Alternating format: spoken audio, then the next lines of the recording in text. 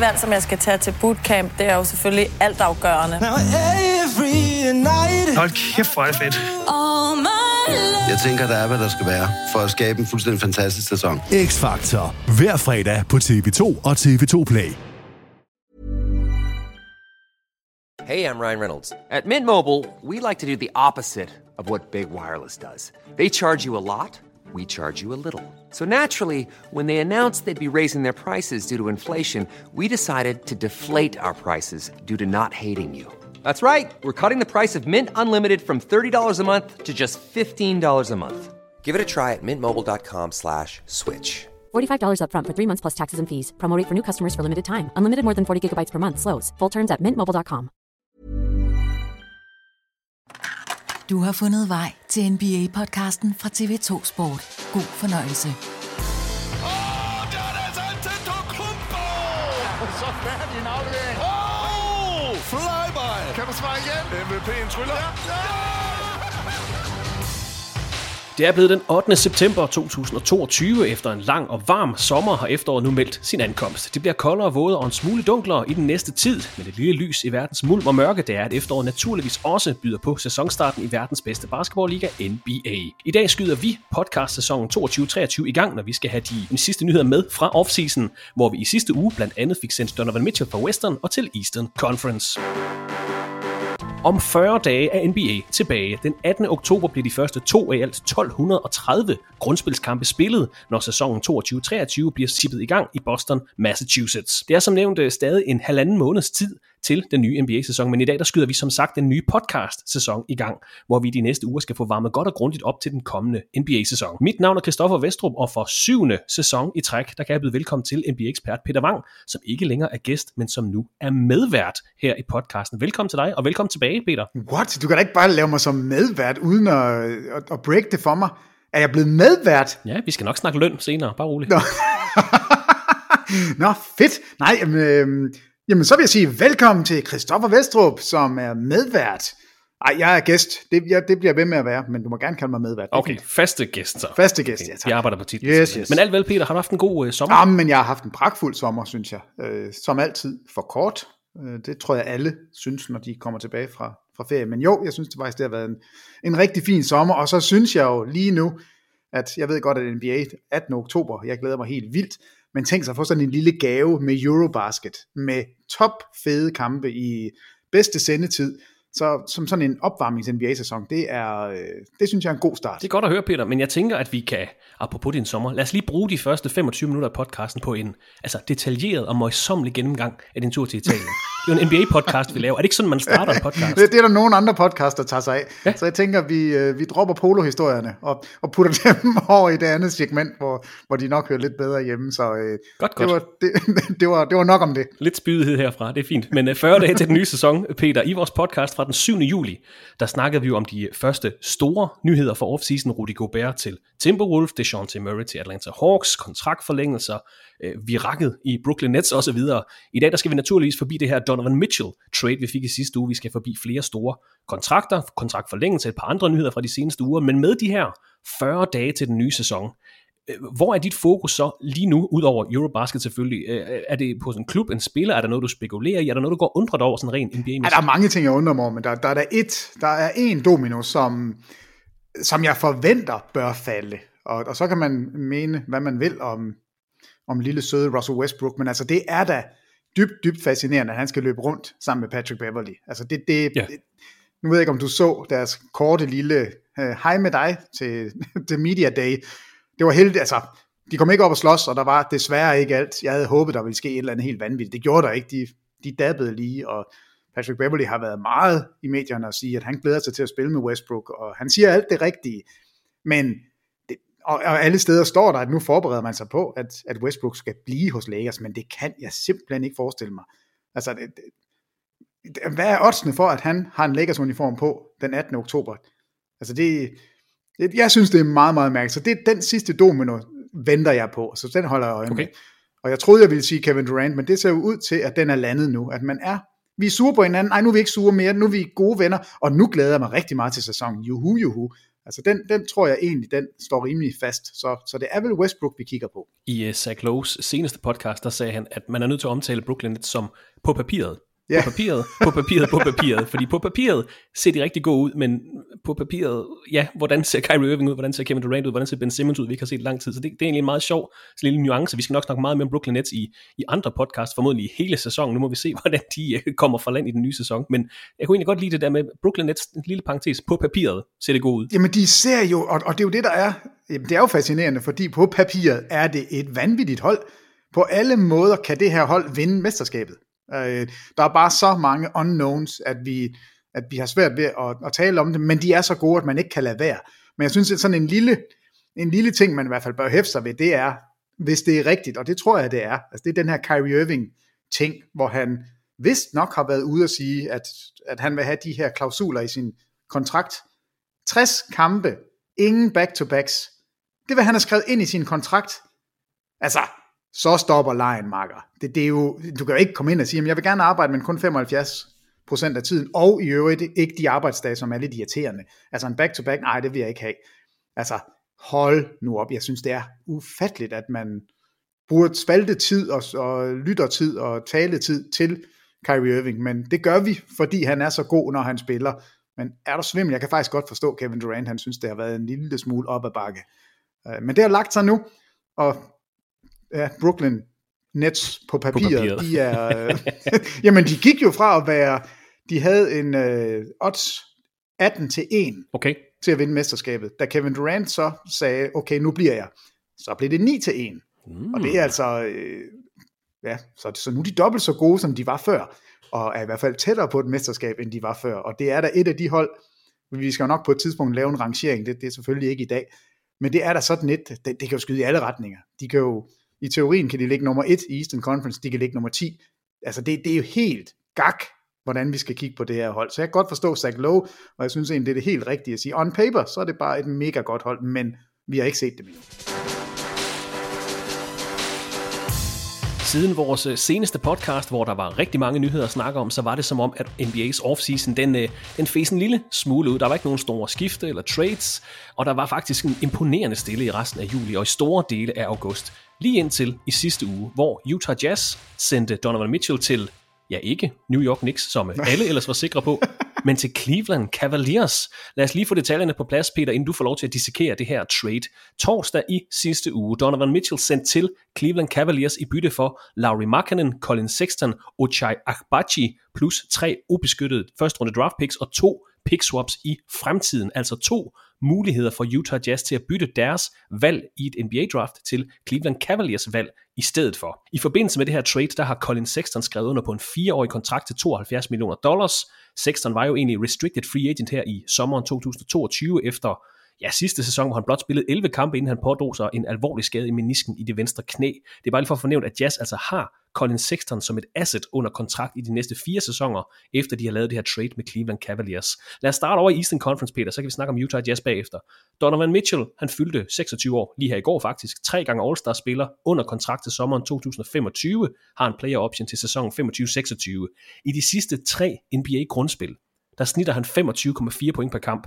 Hvad siger du til, at Donovan Mitchell nu skal tørne ud for Cleveland Cavaliers højst sandsynligt ved siden af Darius Garland i Cavaliers backcourt? Jeg siger, what? Altså, jeg er lige så forbløffet, som alle andre var. Jeg forstår ikke, hvordan sådan en... Det er jo en blockbuster-handel, vi taler om. Det er en all-star, der skifter konference. Det er mange, altså 3 ubeskyttede første rundevalg. Det er jo noget af det mest værdifulde overhovedet i NBA i øjeblikket. At det går så meget under radaren, at vi ikke havde fået bare en indikation på, at de havde talt sammen. Det kommer fuldstændig bag på mig. Jeg tror, hvis du havde givet mig 15 destinationer, så er jeg ikke sikker på, at jeg havde Cleveland inde under de 15. Jeg var 100% sikker på, at Donovan Mitchell ville ende hos New York Knicks, og det var kun et spørgsmål om, jamen, hvad kommer det til at koste? Altså, skal RJ Barrett med? Bliver det 2 eller 3 ubeskyttede første rundevalg? Hvem kommer ellers med? Det er, for mig er det er næsten det mest overraskende, det er, at det er Cleveland, handelsmodtageren, eller den man trader med, at det bliver Cleveland. Og at man så i Cleveland, vi skal diskutere, er det en høj pris? Ja, det er det da. Men er det rigtige at gøre? Det synes jeg også, det er. Okay. Og for en gangs skyld, der sidder jeg tilbage med et trade, hvor jeg tænker, det her, det kan jeg virkelig godt lide for begge mandskaber. Okay. Altså, jeg synes, Utah har fået maksimal værdi ud af det her. Altså, det er virkelig flot arbejde af Danny Ainge, og Cleveland, modsat, er i en situation, hvor de kan trade både spillere og draft picks, uden at ødelægge deres kerne. Det er jo vanvittigt, at du har dine 3 bedste spillere, hvor altså 2 er All-Stars, nu tilfører du en 3. All-Star, og måske den bedste spiller på holdet er ikke engang All-Star endnu, men det ved vi, det bliver han. Så det her det er super, super spændende for Cleveland, og jeg elsker, at man har gjort det. Men jeg synes det også, jeg ved ikke, om jeg synes, det er synd for New York Knicks, men et eller andet sted, så er det lidt synd. Igen, der står de bare med håret i postkassen, og det Men er... efter sæson, Peter, så kan man ikke have ondt af folk. Så er man nødt til at pege på inkompetence i stedet for. Jo, men du har jo ret. Altså, fordi man kan da ikke andet end at grine af New York. Hvad er det, de laver? Det er hver eneste gang, der er en mulighed for at få fat i en stjerne, så misser de. Men de når lige at sige i et par måneder op til, at nu er det bare et spørgsmål om tid. Nu kommer LeBron James, det er 100% sikkert. Nu er Donovan Mitchell, han er garanteret hos os næste sæson. Og det fejler ikke. De misser bare hver gang. Jeg så sådan et opslag, som hedder 2022, der er det Donovan Mitchell. Alle ved, han skal til New York. 2021, kan du huske det, men der var det faktisk Antetokounmpo, der var snak om, han kommer til New York nu. I 19, der var det Kevin Durant. Og Kyrie Irving. Og Kyrie Irving også i 19, ja. Og i 2010 og i 2018, der vidste vi alle sammen, nu kommer LeBron. Altså, de bliver linket til alle store navne, der overhovedet er sådan tale om på trademarket. Jo, men det er jo deres strategi. Det er jo ikke, fordi de sådan bygger store hold op imellem alle de her rygter. Altså, det er det eneste, de satser på. Off-season, så kommer der en stor stjerne til New York, fordi det er New York Knicks og Madison Square Garden. Det er fint. Det sker ikke en skid. Nej, og det er jo 1000 år siden, der er sket noget som helst. Så jeg ved ikke, hvornår så 10-åren den falder, fordi det ser ikke ud til, at James Dolan han sælger holdet lige nu, og det ser ikke ud til, at de folk, han hyrer til at skulle stå for det her arbejde med at sætte en roster sammen. Altså, var der langt imellem, de gør noget godt. De havde lige sådan en lille sæson, hvor Julius Randle bliver All-NBA-spiller, og det kunne de ikke bygge videre på. Nu står de, og Jalen Brunson, er det 30 millioner, han får. RJ Barrett, det er det samme. Altså, nu har de et eller andet sted sat en masse penge af til 2 spillere, som vi faktisk ikke endnu ved, om kan præstere i sådan en leading role. Det bliver meget, meget spændende at se, men der er ingen tvivl om, at Donovan Mitchell ville jo have været, det ville have været navn med, det ville jo være en spiller, som folk ville tage ind og se, og det vil være det nye New York Knicks. Det bliver bare ikke i år. Det bliver det gamle New York Knicks på den dårlige måde. Bronson, tillykke med pengene. Jeg er lidt spændt på, hvordan den her sæson den kommer til at løbe af staben. Så New York, de står som de helt store tabere. Jeg synes, Utah er kæmpe vinder, og jeg synes også, Cleveland er kæmpe vinder. Og de har altså den her nye backcourt, Donovan Mitchell, Darius Garland, der jo virkelig havde en gennembrudssæson sidste år, blev udnævnt som All-Star-spiller sammen med holdkammerat Jared Allen. Garland har jo fået en stor kontraktforlængelse her i sommer, 5 år, $193 millioner, så det bliver spændende at se dynamikken mellem ham og Donovan Mitchell. 2 guards, Peter, på 6'1". Det plejer du ikke at være så glad for. Donovan Mitchell, sidste 2 sæsoner har han haft den 7. og 5. højeste usage rate, altså hvor meget man har bolden i hænderne. Tror du, vi vil se Donovan Mitchell indgå mere i et sådan holdbaseret system, som vi så for Cleveland sidste år, eller er det nødvendigt for Donovan Mitchell at få succes, ved at han har bolden i hænderne? Jamen, altså, han er jo en spiller, som er bedst med bolden, men jeg vil sige, han angrebsmæssigt, Darius Garland er virkelig dygtig til at løbe uden bold. Han er ikke en doven guard, som står og kigger på. Altså, han bevæger sig faktisk rigtig meget. Altså, han har forstået, at jeg er en lille fis, og jeg har ikke en chance i den her liga, medmindre jeg bruger det, der er min styrke, og det er tempo. Han flyver rundt, altså, så der tror jeg, der vil komme nogle muligheder. Og jeg tror, at Donovan Mitchell vil finde ud af, hey, hallo, det her angreb, der er faktisk rigtig mange spillere, som også kan score ud over mig. Det behøver ikke bare at være mig. Jeg skal nok dele bolden. Jeg kommer hertil på et hold med 2 All-Stars og en Evan Mobley, som, altså det er jo Tim Duncan reincarnated, hvis vi skal sætte sådan lidt store ord på ham. Ja. Så jeg synes, Donovan Mitchell lander et sted, hvor det passer rigtig godt. Han kan få lov til at være måske den mest, det er jo sjovt nok, om han bliver topscorer på holdet. Det tror jeg, han bliver, men altså det er ikke nødvendigt, at han hele tiden skal have bolden i hænderne. Der er Darius Garland altså virkelig, virkelig god. Og det der er bekymringen, det er jo selvfølgelig forsvarsmæssigt, er de store nok? Og det er jo oplagt at kigge på Portland og sige, jamen det lykkedes ikke med CJ McCollum og Damian Lillard, og det gjorde det vi kunne se det i mange, mange sæsoner, at de er nødt til at bryde det her op, hvis de for alvor vil gøre sig gældende. Men der er bare den gigantiske forskel, at Evan Mobley er en af de andre spillere på banen. Og Jared Allen for den sags skyld også. Ja, fordi Jared Allen spiller jo centeren. Altså han er den store basse, som skal være stor, og han er endda en bevægelig big man. Super god til at rydde op. Ja, jamen hvis vi bare sammenligner med Utah, altså så er det Rudy Gobert, så er det ham, der er den store, men han har lidt problemer, hvis han kommer langt ud på gulvet. Det er jo det, der var Utahs downfall hvert år. Det er jo, at i slutspillet, så bliver Rudy Gobert en lille smule svær. Altså den måde, de spillede på i Utah, kan du sammenligne, men hvis du så putter Evan Mobley ind som den her ekstra forsvarsspiller, han er jo vanvittig. Altså, han løber ud og dækker point guards. Han smutter ind og lukker de huller, der kommer bagved, som sådan en ekstra mand. Så hvis man skal spille med 2 små guards, som man nu skal prøve i Cleveland, så er det vigtigt at have den der forsvarsmentalitet bagved, og den har man altså gange 2 lige nu i Cleveland. Så det forsvar, der sidste år bar Cleveland, altså det var det 5. bedste forsvar i sidste sæson, det bliver nok ikke det 5. bedste i næste sæson. Der tror jeg, det falder nok en lille smule af, men lad os sige, det bliver det 8. bedste. Altså i top 10, der hvor de var ringe, det var i angrebet. Altså det var det 20. bedste angreb. Det skal de jo op, de skal jo ind i, altså nærme sig top 10 også i den offensive efficiency. Og det kan man nu med en Donovan Mitchell. Så jeg synes, det ser mega spændende ud. Altså jeg elsker, at man prøver det her. Jeg kan godt se, det er lidt ærgerligt, at Markkanen røg jo i det her trade, og jeg kunne faktisk rigtig godt lide den måde, de kørte den der trehovedede drage, altså med 3-7. Jamen jeg synes, det var fedt at se, at nogen de gik den anden vej, når ligaen blev mindre og hurtigere, så lige så møder du det her Cleveland-hold. Og Markkanen burde jo ikke kunne spille small forward, og det lykkedes bare. Altså og jeg tror, at vi vil finde ud af, at det var fordi Evan Mobley også var med forsvarsmæssigt. Han lukker bare så mange huller, og de fleste af dem kan man ikke se. Altså, der er et hul, og så er det der bare ikke længere, fordi Evan Mobley er på banen.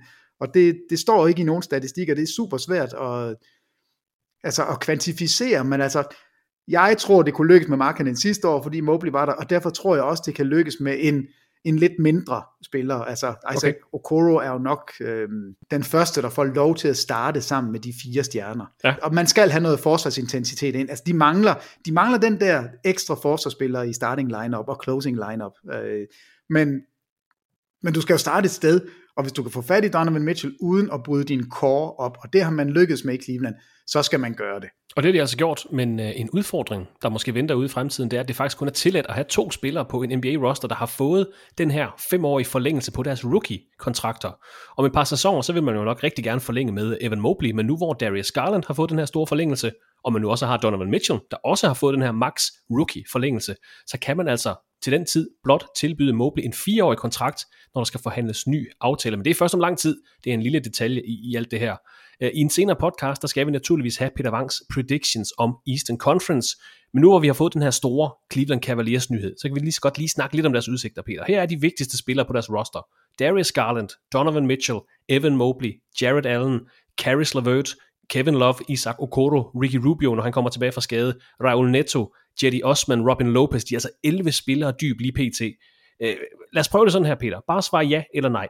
Er Cleveland Cavaliers, eller ser Cleveland Cavaliers bedre ud end Milwaukee Bucks? Nej. Boston Celtics? Nej. Brooklyn Nets på papiret? Det kommer an på, hvilken papirversion vi har. Så der må være... Det har jeg simpelthen ikke noget svar på. Nej, fair nok. Philadelphia 76ers? Nej. Miami Heat? Ja. Chicago Bulls? Ja. Okay, ja, så det, altså, jeg har, det lugter en top 5-6 stykker. Jeg har 3 hold, som jeg mener er klart bedre end de andre. Okay. I Eastern Conference. Altså Celtics, Milwaukee Bucks og 76ers. De 3 hold, synes jeg, ser virkelig, virkelig stærke ud. Og så har vi de her on paper Nets, som jeg ikke ved, hvad vi skal sige til. Og så kommer der en gruppe, hvor altså Cleveland Cavaliers, Toronto Raptors, Miami Heat ligger og battler om det næste lag. Og alt efter hvad Brooklyn de gør, så er vi jo lige pludselig, nu har vi nævnt 7 hold, og det vil sige, et af de hold er allerede inde i play-in-turneringen. Ja. Så det siger også noget om bredden i Cleveland.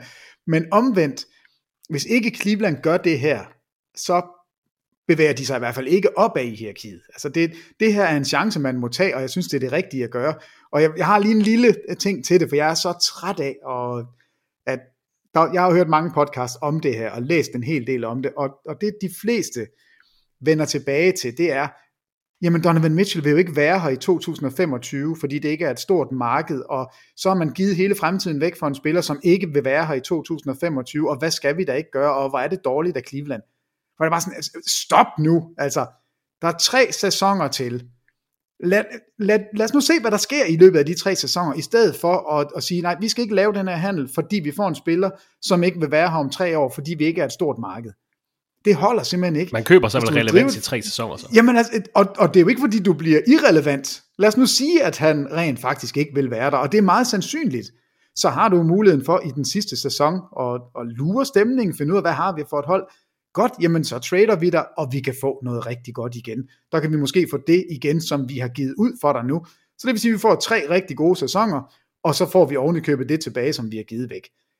Altså, what's not to like? Altså, jeg synes, fokus ligger forkert, når man hele tiden kigger langt ud i fremtiden og siger, ej, det skal vi ikke gøre, fordi så har vi solgt fremtiden her. Ej, vi skal ikke gøre det der, fordi det er ikke sikkert, han vil blive her, når vi når til det. Og vi har jo set mange eksempler, Peter, på hold, der, som det hedder på amerikansk, swing for the fences. Altså Toronto Raptors, der trader for Kawhi Leonard. Altså de smider første runde valg ud, vinder som mesterskabet. Ja, det er jo det, Milwaukee Bucks med Jrue Holiday. Det er også, det er vel det, man er der for. Draft pick, som du siger, er altså, meget, meget høj kurs, og det er de også, det er slet ikke det. Men hvis du kan være relevant, og så relevant, du kan vinde mesterskabet, så bliver de jo hyldet. Altså, man risikerer at blive grint af, men du giver dig også dig selv en mulighed for at få succes. Jo, altså, jeg tror ikke, nogen af os to sidder og siger, at Cleveland er favoritter til at vinde mesterskabet. Men omvendt, så sidder vi jo nok også og tænker, der er en lille mulighed, og hvis ikke i år, altså de er meget unge, det er stadigvæk, det vil være helt absurd, hvis de vandt i denne sæson. Men du er jo nødt til at starte et sted, og du kan jo ikke hver eneste gang, du går ud og henter en stjerne ind, fordi alle ved, du kan ikke vinde uden stjerner. Hvis du så kigger 3 år ud i fremtiden og siger, at han vil ikke være her. Altså den tankegang tror jeg i hvert fald ikke på. Og det er, så vil der ikke være nogen grund til at spille i NBA, medmindre man var i New York, eller i Chicago, eller i Los Angeles. Fordi så er det jo kun de store marker, der kunne vinde, hvis man hele tiden sagde, nej, vi vil ikke have ham, fordi vi ikke tror, han vil blive. Så jeg synes, det er lækkert, det her trade. Jeg er glad for, det er sket. Jeg er glad for, at Cleveland gør det. Og lidt overset er det jo også, og det kan jeg faktisk ikke forstå, der ikke er flere, der taler om, når LeBron nu er ude af sin 2-årskontrakt. Jeg sad lige og tænkte på at spørge dig om det. Ja, men altså, det er det første, jeg tænkte på. Prøv lige at tænke dig. Cleveland. I'm back again. I'm back and show me no money. Altså, jeg har nu tjent nok. Jeg skal bare spille med Bronny. Hvis I vælger Bronny, så kommer jeg på en latterlig veterans minimum kontrakt, og så vinder vi igen i Cleveland. Kan du ikke se det for dig? I'm back again. Ja, Anders, så tager han et år der, og så bliver han sådan en ring chaser, og så spiller han sammen med Donovan Mitchell, og altså, så er de her spillere blevet modne, og ja, I don't know, men jeg tænkte bare, jeg synes virkelig, den ligger lige til højre benet, at om 2 år, så kommer Bronny og LeBron, de kommer til Cleveland, små, en rookie-kontrakt, og en, veterans minimum-kontrakt, så ser vi det. Ja, LeBron han slutter sin karriere med en sidste sæson med sin søn i Cleveland. Der var der et eller andet smukt over det. Og inden vi kommer så langt, så bliver det altså allerede et sindssygt spændende hold at følge i 22-23 sæsonen Cleveland Cavaliers. Donovan Mitchell er blevet Cavaliers-spiller efter sit skifte fra Utah Jazz, hvor han nåede at spille 5 sæsoner, siden holdet draftede ham som nummer 13 tilbage i 2017. Efter Rudy Gobert blev traded fra Utah Jazz til Minnesota Timberwolves i starten af juli måned, der blev der fra nogle kanter meldt ud, at Jazz nu ville prøve at bygge et hold op omkring Donovan Mitchell. Andre inklusive også Peter spekuleret i, om Gobert-tradet var starten på et større rebuild hos Jazz, der har været slutspillet de sidste 6 sæsoner, som et top 6-hold i Western Conference, et mandskab, der var det bedste grundspilshold, altså i hele NBA, tilbage i 2021-sæsonen, men som altså ikke er nået videre en anden runde af slutspillet her i de her 6 virkelig flotte sæsoner, hvor Donovan Mitchell og Rudy Gobert altså har været de bærende kræfter. Nu er de 2 store profiler væk fra Utah Jazz, så det giver vel også mening at sende de andre bærende spillere væk, altså Bojan Bogdanovic, Jordan Clarkson, Mike Conley osv., fordi det er vel det eneste rigtige her, Peter, på det her tidspunkt, altså total rebuild for Utah Jazz. Prøv lige at høre her, Christoffer. Nu skal du bare høre. Det her, det er, hvad de har fået ud af de 2 trades. Malik Beasley, Leandro Bolmora, Walker Kessler, det er sådan en 7'1" rookie center. Jared Vanderbilt, han er altså god. Colin Sexton, kan måske faktisk være rigtig god, og er bare sådan en Donovan Mitchell light. Lauri Markkanen, altså han er ikke dårlig. Ochai Agbaji, nummer 14-valget i den her sæson. Talen Horton Tucker, som Lakers absolut ikke vil af med i nogen handler. Vi holder på alt. Nu er han så væk. Stanley Johnson, det er bare spillerne. Mange af de her spillere er navne, man godt kender i NBA-sammenhæng. Flere af dem har været starter i flere sæsoner, og nogen har en enorm upside. Altså Agbaji og Kessler, vi ved ikke, hvor gode de kan blive, men altså det er første rundevalg. Paul Mora, altså han er spændende. Udover det, så har de fået 7 første rundevalg og 8 første runde pick swaps. Ja. Det har de nu, så du har da fuldstændig ret. Bogdanovic er afsted med ham. Conley, Clarkson, Rudy Gay, jeg lige vil sige Malik Beasley. Malik Beasley kan du godt få et dårligt første rundevalg. Jamen altså, der er der 4 spillere her, som andre hold vil sige, det er i hvert fald sådan en brik, vi mangler. Og Lakers sidder lige nu og savler og siger, hvor meget skal vi give væk, fordi Utah, tror jeg, helt klar på at tage Westbrooks kontrakt ind. Han er en expiring contract, køb ham ud. Der er et andet hold, der samler ham op. De mister ikke så mange penge på det. De vil bare have de der 2 første rundevalg, som Lakers kan trade. Vil der være et andet hold, der samlede Westbrook op, hvis han blev købt ud? Helt alvorligt. Ja, men helt alvorligt, det kommer an på prisen. Men ja, det tror jeg. Okay. Der er et marked for en spiller som Westbrook. Og en af de ting, han kan, altså, jeg lige vil sige, New York Knicks, nu har I godt nok committed jer til nogle andre spillere, men et eller andet marked, hvor man gerne vil have, at nu skal publikum faktisk få en oplevelse. Det gør ikke noget. Vi taber hele tiden, men Westbrook han scorer 30 point og har 15 assist hver eneste kamp og flyver rundt som en gal mand. Altså Charlotte Hornets, hvis det går helt galt for dem, det har ikke været super godt for dem her i offseason. Chicago mangler deres point guard nu. Nå, det er rigtigt, ja. Så altså, selvfølgelig vil der være et sted, hvor de kan sige, vi samler Westbrooks kontrakt op, han er her, han underholder publikum, og det gør han. Altså, Westbrook er super, super sjov at se spille. Han er bare ikke en vindende spiller i øjeblikket. Og altså, vi har jo talt stolpe op og stolpe ned om alle hans airballs og alle de missede skud, og det skal vi også gøre, fordi Lakers de skød sig selv i den grad i foden ved at lave det trade. Men det tror jeg på, og jeg er sikker på, at Utah lige nu bare sidder og venter. Hvornår er Lakers møre nok til at sige, at vi opgiver de her 2 første rundevalg? Fordi det er det drejer sig om. Hvem skal de så have? Er det Jordan Clarkson? Nej, det vigtigste, det er Bogdanovic. Okay. Altså Bogdanovic og Conley, vil jeg sige, er de 2 spillere, altså især Bogdanovic. Vi ved, LeBron er klart bedst, når han har skytter omkring sig. Bogdanovic, han passer perfekt ind i det. Ikke en særlig god spilfordeler. Han er elendig til at aflevere. Han er elendig til at gå i posten og aflevere ud fra posten. Men han er en sublim skytte. Og kunne du ikke lige se, at han fik lov til at spille med en LeBron, som kunne sætte ham op, og en Anthony Davis. I øvrigt de 2 eneste spillere, der er tilbage fra deres mesterskabssæson.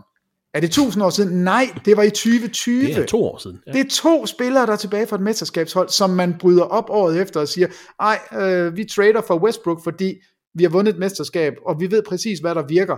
Det laver vi da bare lige om. Vi fjerner alle skytterne, og så altså det var jo, set i bagspejlet, så er det dummeste Lakers nogensinde har gjort. Det er et af de dårligste trades nogensinde. Men det var en chance, de tog, og nu skal de rydde op i det, og der vil man gerne have fat i en spiller som Bogdanovic.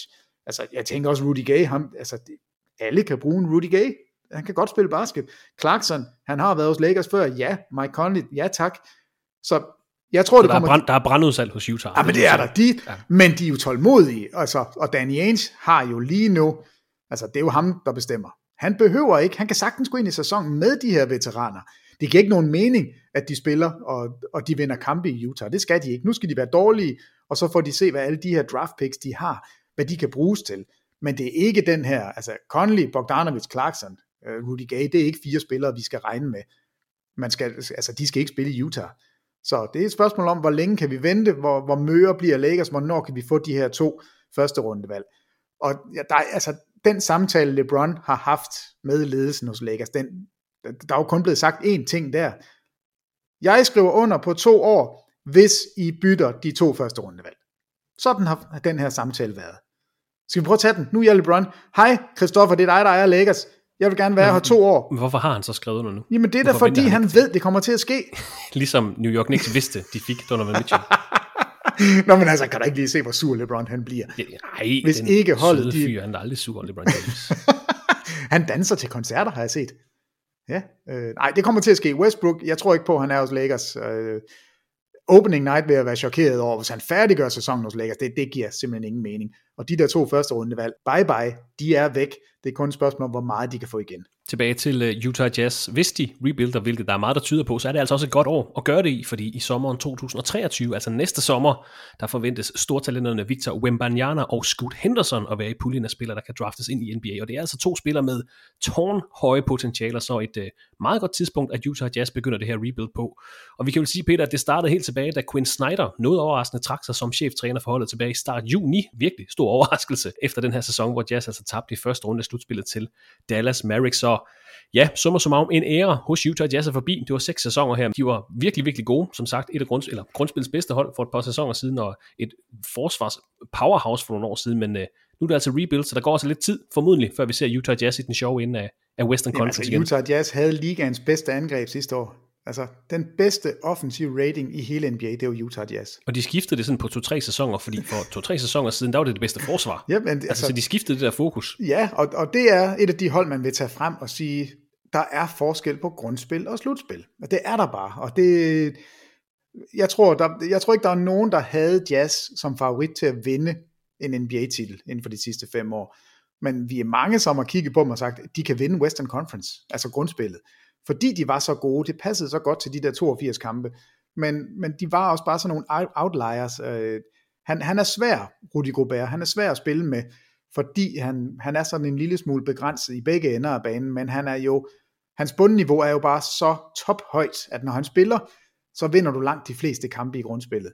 Der skal laves en plan for at spille imod ham, og så kan man såre ham en lille smule, så det bliver mega spændende at se ham i Minnesota. Men jeg synes lige så, nu skøjter du lige hen over Scoot Henderson og Victor Wembanyama. Han er jo blevet målt igen, Victor. 7 fod 4. 7 fod 4, og for at sætte en lille smule perspektiv, altså det er 2,24. Er det ikke Hashim Thabit?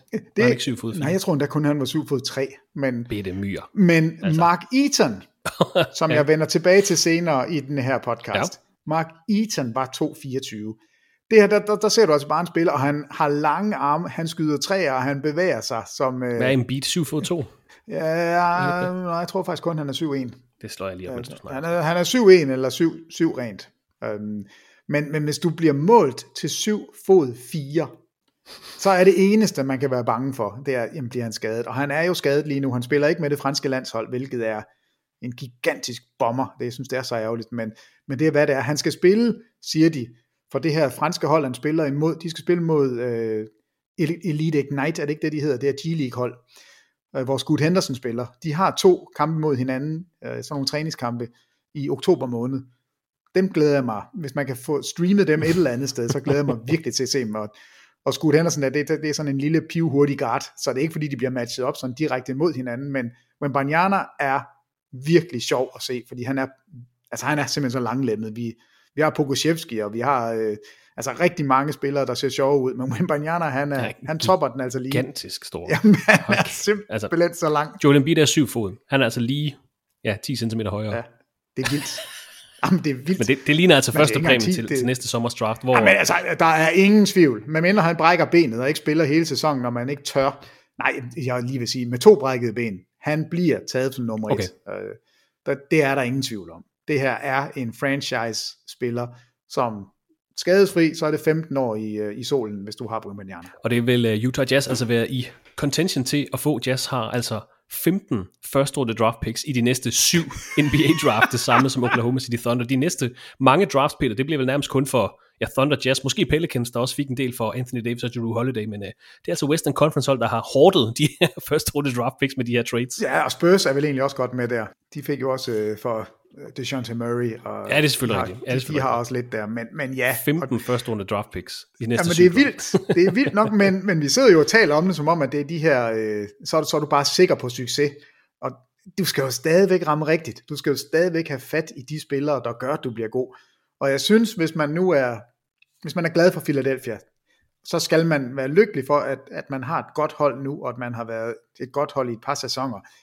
Men der skal ikke ret lang tid tilbage, hvor man tænker, hvordan kan de holde det ud?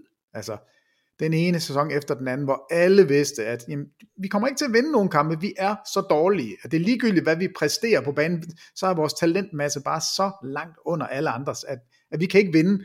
Og jeg tror, man kan holde det ud i en sæson, måske i 2. Ja, det ved jeg ikke engang. Så det er fint nok, I har masser af muligheder, men altså, på et tidspunkt er det også nødt til at blive til spillere, som kan vinde kampe. Oklahoma er midt i det nu.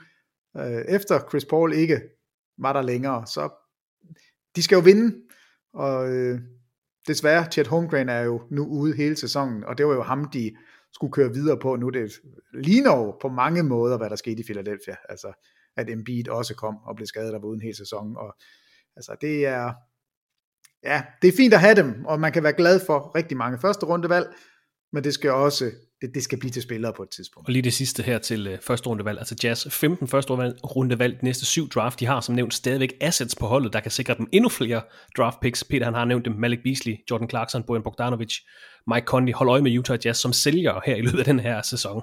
De lander på fødderne, kan vi godt sige, de bliver ikke til playoff for dem i år, men hold øje med genopbygning i Salt Lake City. Nu har jeg egentlig noteret, Peter, jeg vil spørge dig lidt til den her Patrick Beverley-handel og Los Angeles Lakers. Vi har snakket rimelig meget om Lakers, men du siger, du har svært ved at se Russell Westbrook og Patrick Beverley starte sammen, som der er nogen, der snakker om, at de skal gøre i den her sæson. Men Lakers altså, har tilført Patrick Beverley for Talen Horton-Tucker og Stanley Johnson. I den her offseason har de også tilført spillere som Thomas Bryant, Juan Toscano Anderson, Lonnie Walker. Hvad umiddelbart her den 8. september 2022, hvad er udsigterne for de 17 dobbelte mestre i den kommende sæson, med det de har lige nu? Jamen så er de ikke gode nok. Altså så er det et play-in-hold. Så 7. til 10. pladsen, siger du? Ja, altså jeg kan ikke se, hvordan de skal over 82 kampe skal vride 37-årige LeBron James fuldstændig den store klud, han er. Det kan de ikke. Anthony Davis spiller jo aldrig mere end 60 kampe. Det her hold er simpelthen ikke godt nok. De prøvede sidste år med Westbrook og sagde, vi ved, at LeBron og Davis skal have nogle pauser.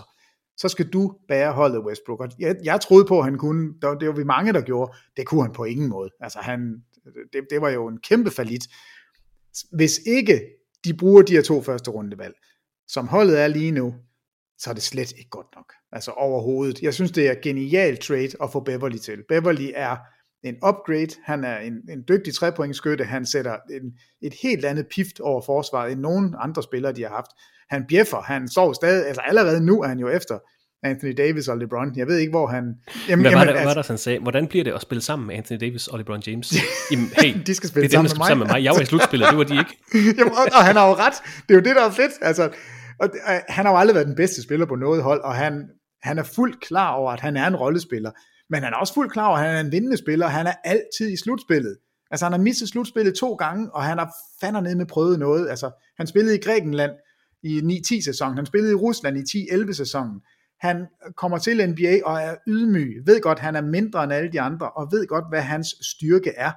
Det er det her fandenivoldske forsvar. Så jeg har stor respekt for Beverly som katalysator på et hold, og han kommer til at give dem noget rigtig godt. Altså de manglede en forsvarsspiller, som man var en lille smule bange for. Og man er bange for Beverly. Og det kan godt være, at han er undersized, og det kan godt være, at han tror, han kan dække alle i posten, uden at kunne det. Men er der svimmel, var der meget energi i ham. Men det er bare stadigvæk ikke nok. Altså, jeg synes, det er faktisk et par fornuftige spillere, de har samlet op. Toscano Anderson, synes jeg, passer godt ind. Ja, jeg er glad for det her Beverly, jeg er glad for LeBron stadigvæk. Anthony Davis bør man, hvis igen skadesfri, er han så ikke en top 5, en top 10 spiller i NBA? Det tror jeg stadigvæk, han er. Men de der valg, det er et spørgsmål om, hvad får man?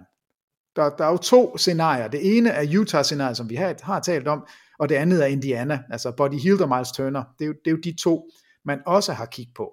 Og så synes jeg, det ser mere interessant ud, hvis Westbrook er væk, og de 2 første rundevalg, og du så har Miles Turner og Buddy Hield. Altså en forsvarsspiller, som også kan gå ud bag trepointslinjen, og en excellent dygtig trepointsskytte. Altså Buddy Hield passer perfekt sammen med LeBron, lidt ligesom Bogdanovic passer sammen med LeBron. Så et af de 2 trades, og jeg tror et af de 2 trades kommer til at ske, okay. så vil Lakers se bedre ud, og så skal de hudle sig igennem de 82 kampe. Men hvis du spiller mod LeBron, Anthony Davis, Buddy Hield, Miles Turner, Patrick Beverly, Juan Toscano Anderson, Lonnie Walker. Jamen Lonnie Walker er jo en NBA-spiller. Ja, jeg kan godt lide ham. Så der er der en lille smule der er der noget, der kan man da godt tro på, at hvis det hele lander rigtigt, så kan Lakers godt være en faktor.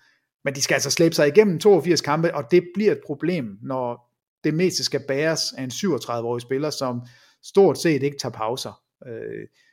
Og jeg har svært ved at se det. Altså jeg er bange for, at Lakers går en lang sæson i møde, men det første, der skal ske, det er, at de får brugt de her muligheder for at trade, og så må man kigge på det en gang og sige, okay, vi gav den et skud. LeBron James, vores generations bedste spiller, måske en top 3 spiller i NBA's historie. Er han nummer 1, 2 eller så? Siger du måske? Jeg ved ikke, hvor vi skal putte Kareem. Jeg ved ikke, hvor vi skal sige Jordan. Altså, jeg vil jo altid sige Jordan nummer 1, og Kareem er i min top 3, og LeBron er min nummer 2. Man må ikke spille... Det var bare, du sagde måske top 3, det synes jeg var. Jeg synes, han er en top 2. Her i den her sådan lidt kedelige sidste måned, indtil Donovan Mitchell traded, der brugte de amerikanske medier og Twitter-profiler, de brugte jo ressourcer på mange andre ting. Jeg så en statistik med LeBron James. Hvad var det? Det var flest sæsoner med 25 point per kamp. 18. Suverænt nummer 1 all time. Andenpladsen er Durant med 13 sæsoner med 25 point i gennemsnit over en grundspil. 18 sæsoner har han snittet over 25 point. Ja, så flest kampe med 30 point, 5 rebounds, 5 assists i sidste sæson, altså 21-22 sæsonen. Kan du komme med et gæt på en top 4 der? 30-5-5. 30-5-5 i sidste sæson. Doncic er nummer 3 på listen med 22. Jamen, LeBron er der også. LeBron er nummer 1 med 25. Han er nummer 1. 30-5-5. 30-5-5 klubben. LeBron han har 25. Giannis havde 24. Giannis, okay. Doncic 22, og så Jokic med 21. Selvfølgelig. Ja. Så vi har sådan en tendens til at, men han er også gammel, og Lakers også irriterende, og det var også en skodsæson sidste år, hvilket det var, men LeBron spillede faktisk en fin sæson. Altså, jeg ved godt, han holder fri i forsvaret nu. Jeg ved godt, der er en masse ting, han ikke gør. Men spil mod ham i slutspillet, det er der ikke nogen, der har lyst til.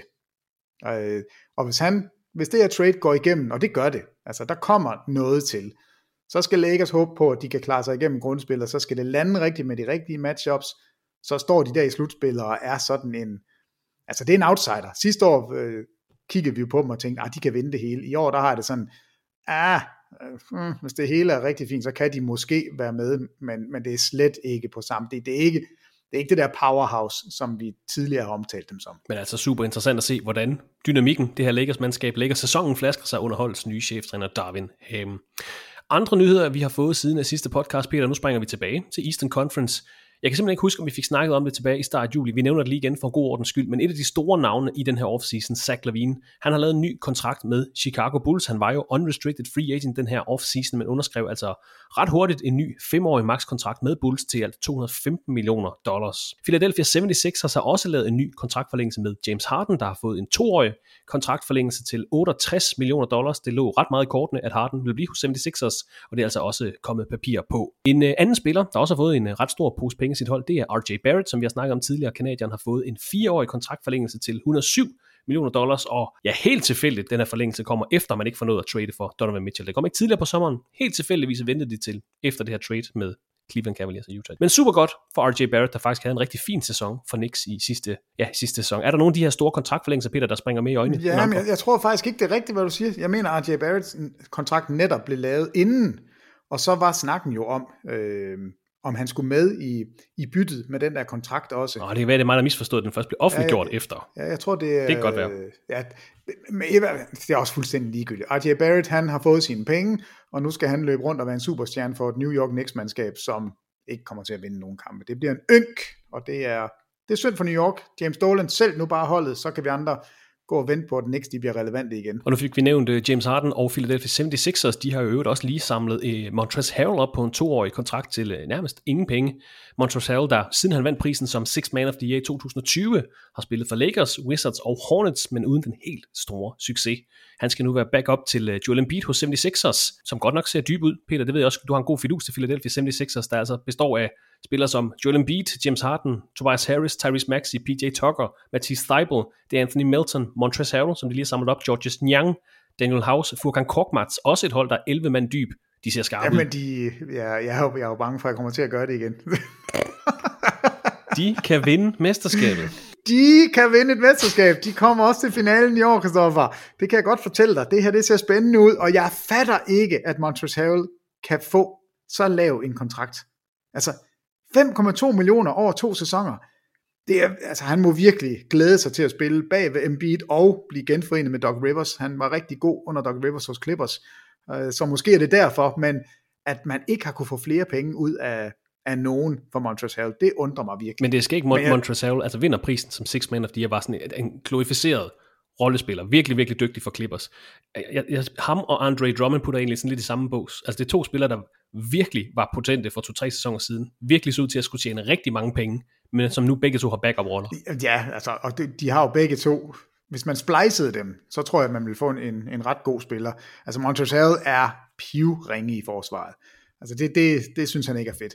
Men angrebsmæssigt, der er han jo sådan en tonser, som kan tonse 20 point i. Super energibund. Altså ham og Patrick Beverley minder jo lidt om hinanden. Det der sådan noget total vildskab. Paul Reed er der jo også. Jeg tror ikke engang, du nævnte ham. Nej, det er rigtigt, han er der også. Spændende at se, hvad hans rolle bliver som den der tredje center. Men man ved jo også godt, at Joel Embiids historik siger, at han kan ikke spille en hel sæson. Altså han sidder ude, han bliver småskadet, og han skal være frisk, når vi når til slutspillet.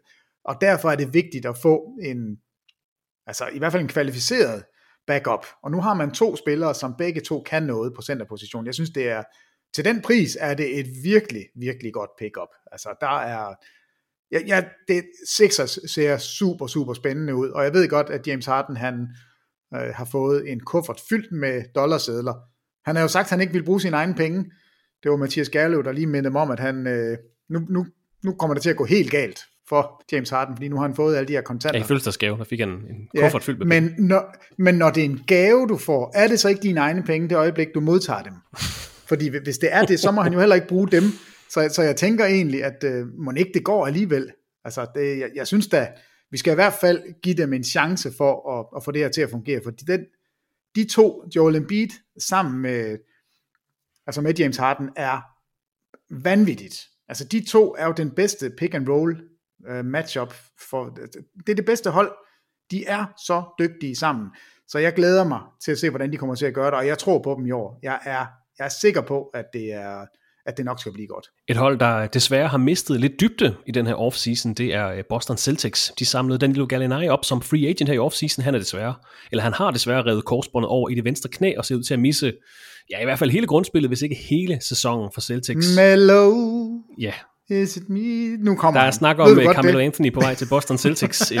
en hård, stor pille og sluge for os, der godt kan lide Boston Celtics. Men ærgerligt for Danilo Gallinari, og jeg ved ikke, om vi skal sige ærgerligt for sidste sæsons finalister, Peter. De ser stadig stærkere ud i forhold til sidste sæson med tilførslen af Malcolm Brogdon, og måske Carmelo Anthony. Altså, Anthony eller nej, eller ej. Altså, alene der Malcolm Brogdon, at du tilfører ham uden at give noget væk, det gør, at man i min bog vinder offseason. Altså, jeg synes simpelthen, Boston har forvaltet det perfekt, og de slap jo udenom alt det her Kevin Durant-snak med Jaylen Brown, og de gjorde ikke noget, og det her hold, de var i finalen sidste sæson, de kommer ind som en af favoritterne til den næste sæson, og de ser kun stærkere ud.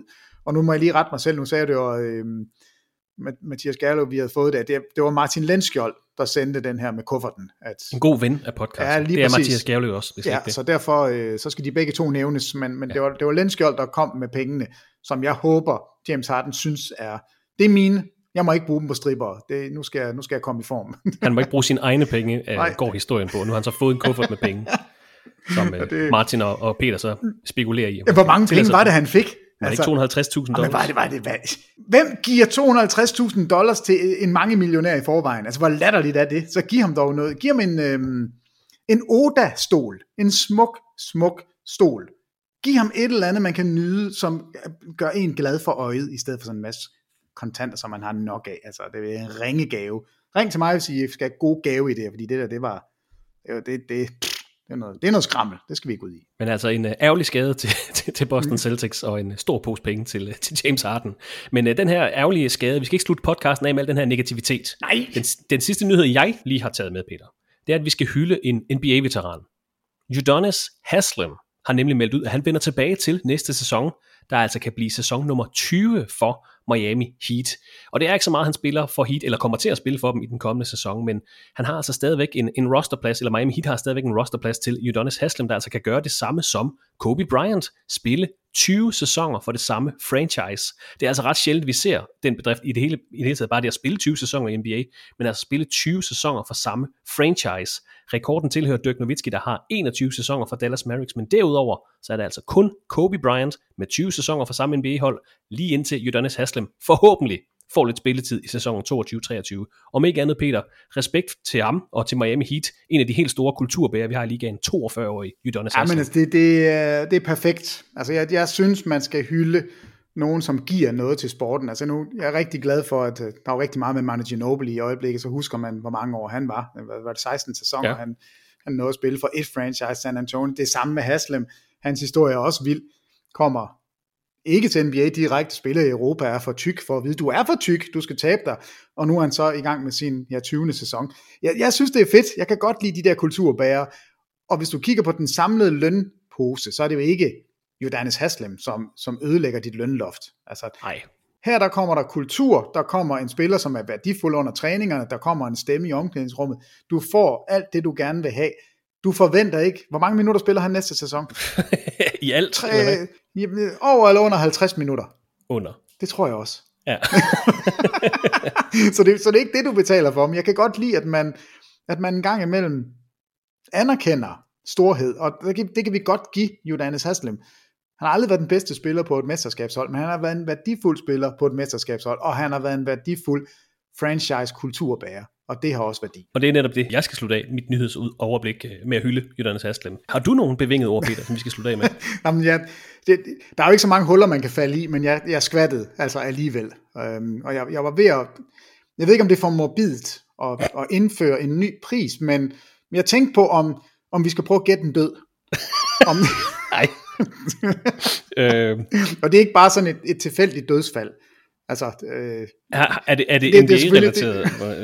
Det er NBA-relateret. Okay. Det vil jeg sige, det er ansporet af det europæiske mesterskab, der i øjeblikket foregår. Og jeg ved ikke, om du så, at Luka Doncic, han ser tossegod ud i øjeblikket. Altså, han er så stærk. 2 dage på kontoret her den anden dag. Var det 46 point? 47 point. 47, okay. Han er så vanvittig. Det giver ingen mening, at den her lille dejklump, som sådan kvapser rundt, altså de praller simpelthen af på ham i øjeblikket. Så du den der scoring, han havde over Rudy Gobert? Ja.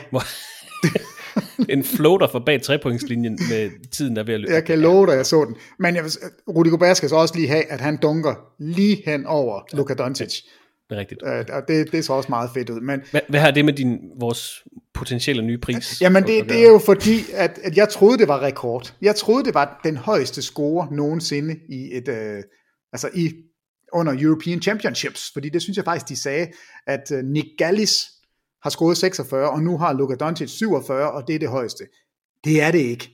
Okay. Og der skal man altså, jeg gider ikke sådan noget med, at vi snyder, fordi det er fair nok at sige, at der er nogen, der har været gode, men så skal man huske sin historie. Og der har vi faktisk en belgier, som jeg aldrig har hørt om, som hedder Eddie Terres, eller Eddie Terres, det ved jeg ikke, når man er fra Belgien. Han spillede i Royal Union Saint-Galois fra 1935. Eller han er blevet født i 1935, døde i 2013. Det er derfor, det er ham, der er gætten død. Du skulle have gættet Eddie. Jeg gider ikke engang. Okay. Altså det vil være fjollet at få dig til at prøve at gætte det. Det er ikke fair. Men han spillede altså for de her Gaulois i 52-64, og var med til EM for Belgien i 1957, og scorer der.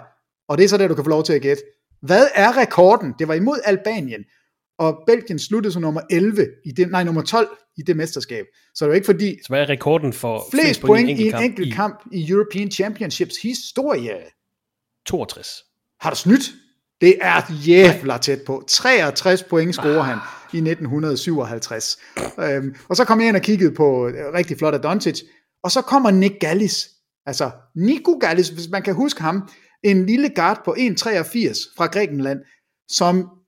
Altså, han var så vild, fordi han havde 3-points skud, og sådan noget, før før 3-points-linjen overhovedet kom. Han snitter 37 point i 1987 i European Championships der. Han er den højeste, altså han har det højeste gennemsnit. Nummer 1, nummer 2, nummer 3, nummer 4 i i europæiske mesterskabs historie. Okay. 91, 89, 87 og 83. Han er draftet i NBA.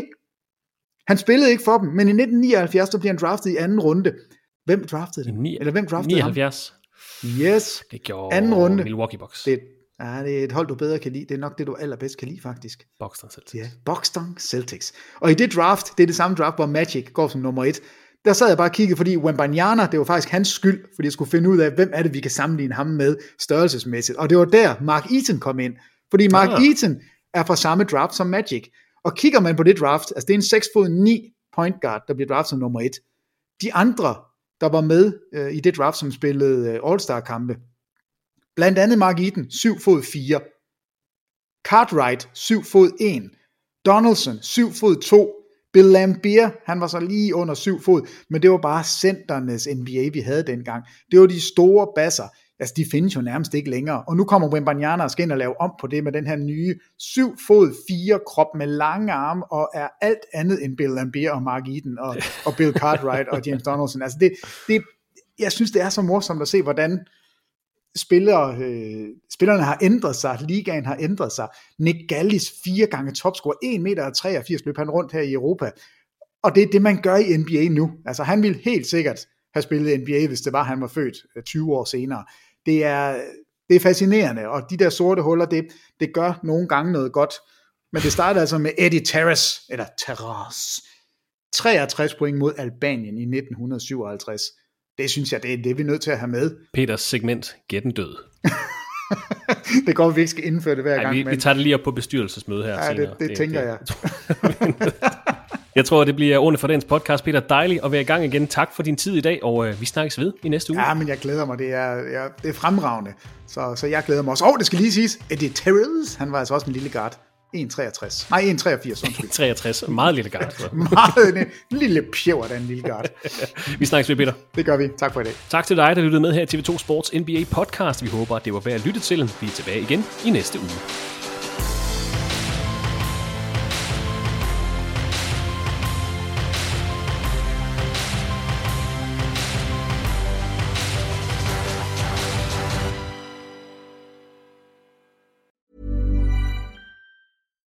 Botox Cosmetic, out of botulinum toxin A, FDA approved for over 20 years. So, talk to your specialist to see if Botox Cosmetic is right for you. For full prescribing information, including boxed warning, visit BotoxCosmetic.com or call 877-351-0300. Remember to ask for Botox Cosmetic by name. To see for yourself and learn more, visit BotoxCosmetic.com. That's BotoxCosmetic.com.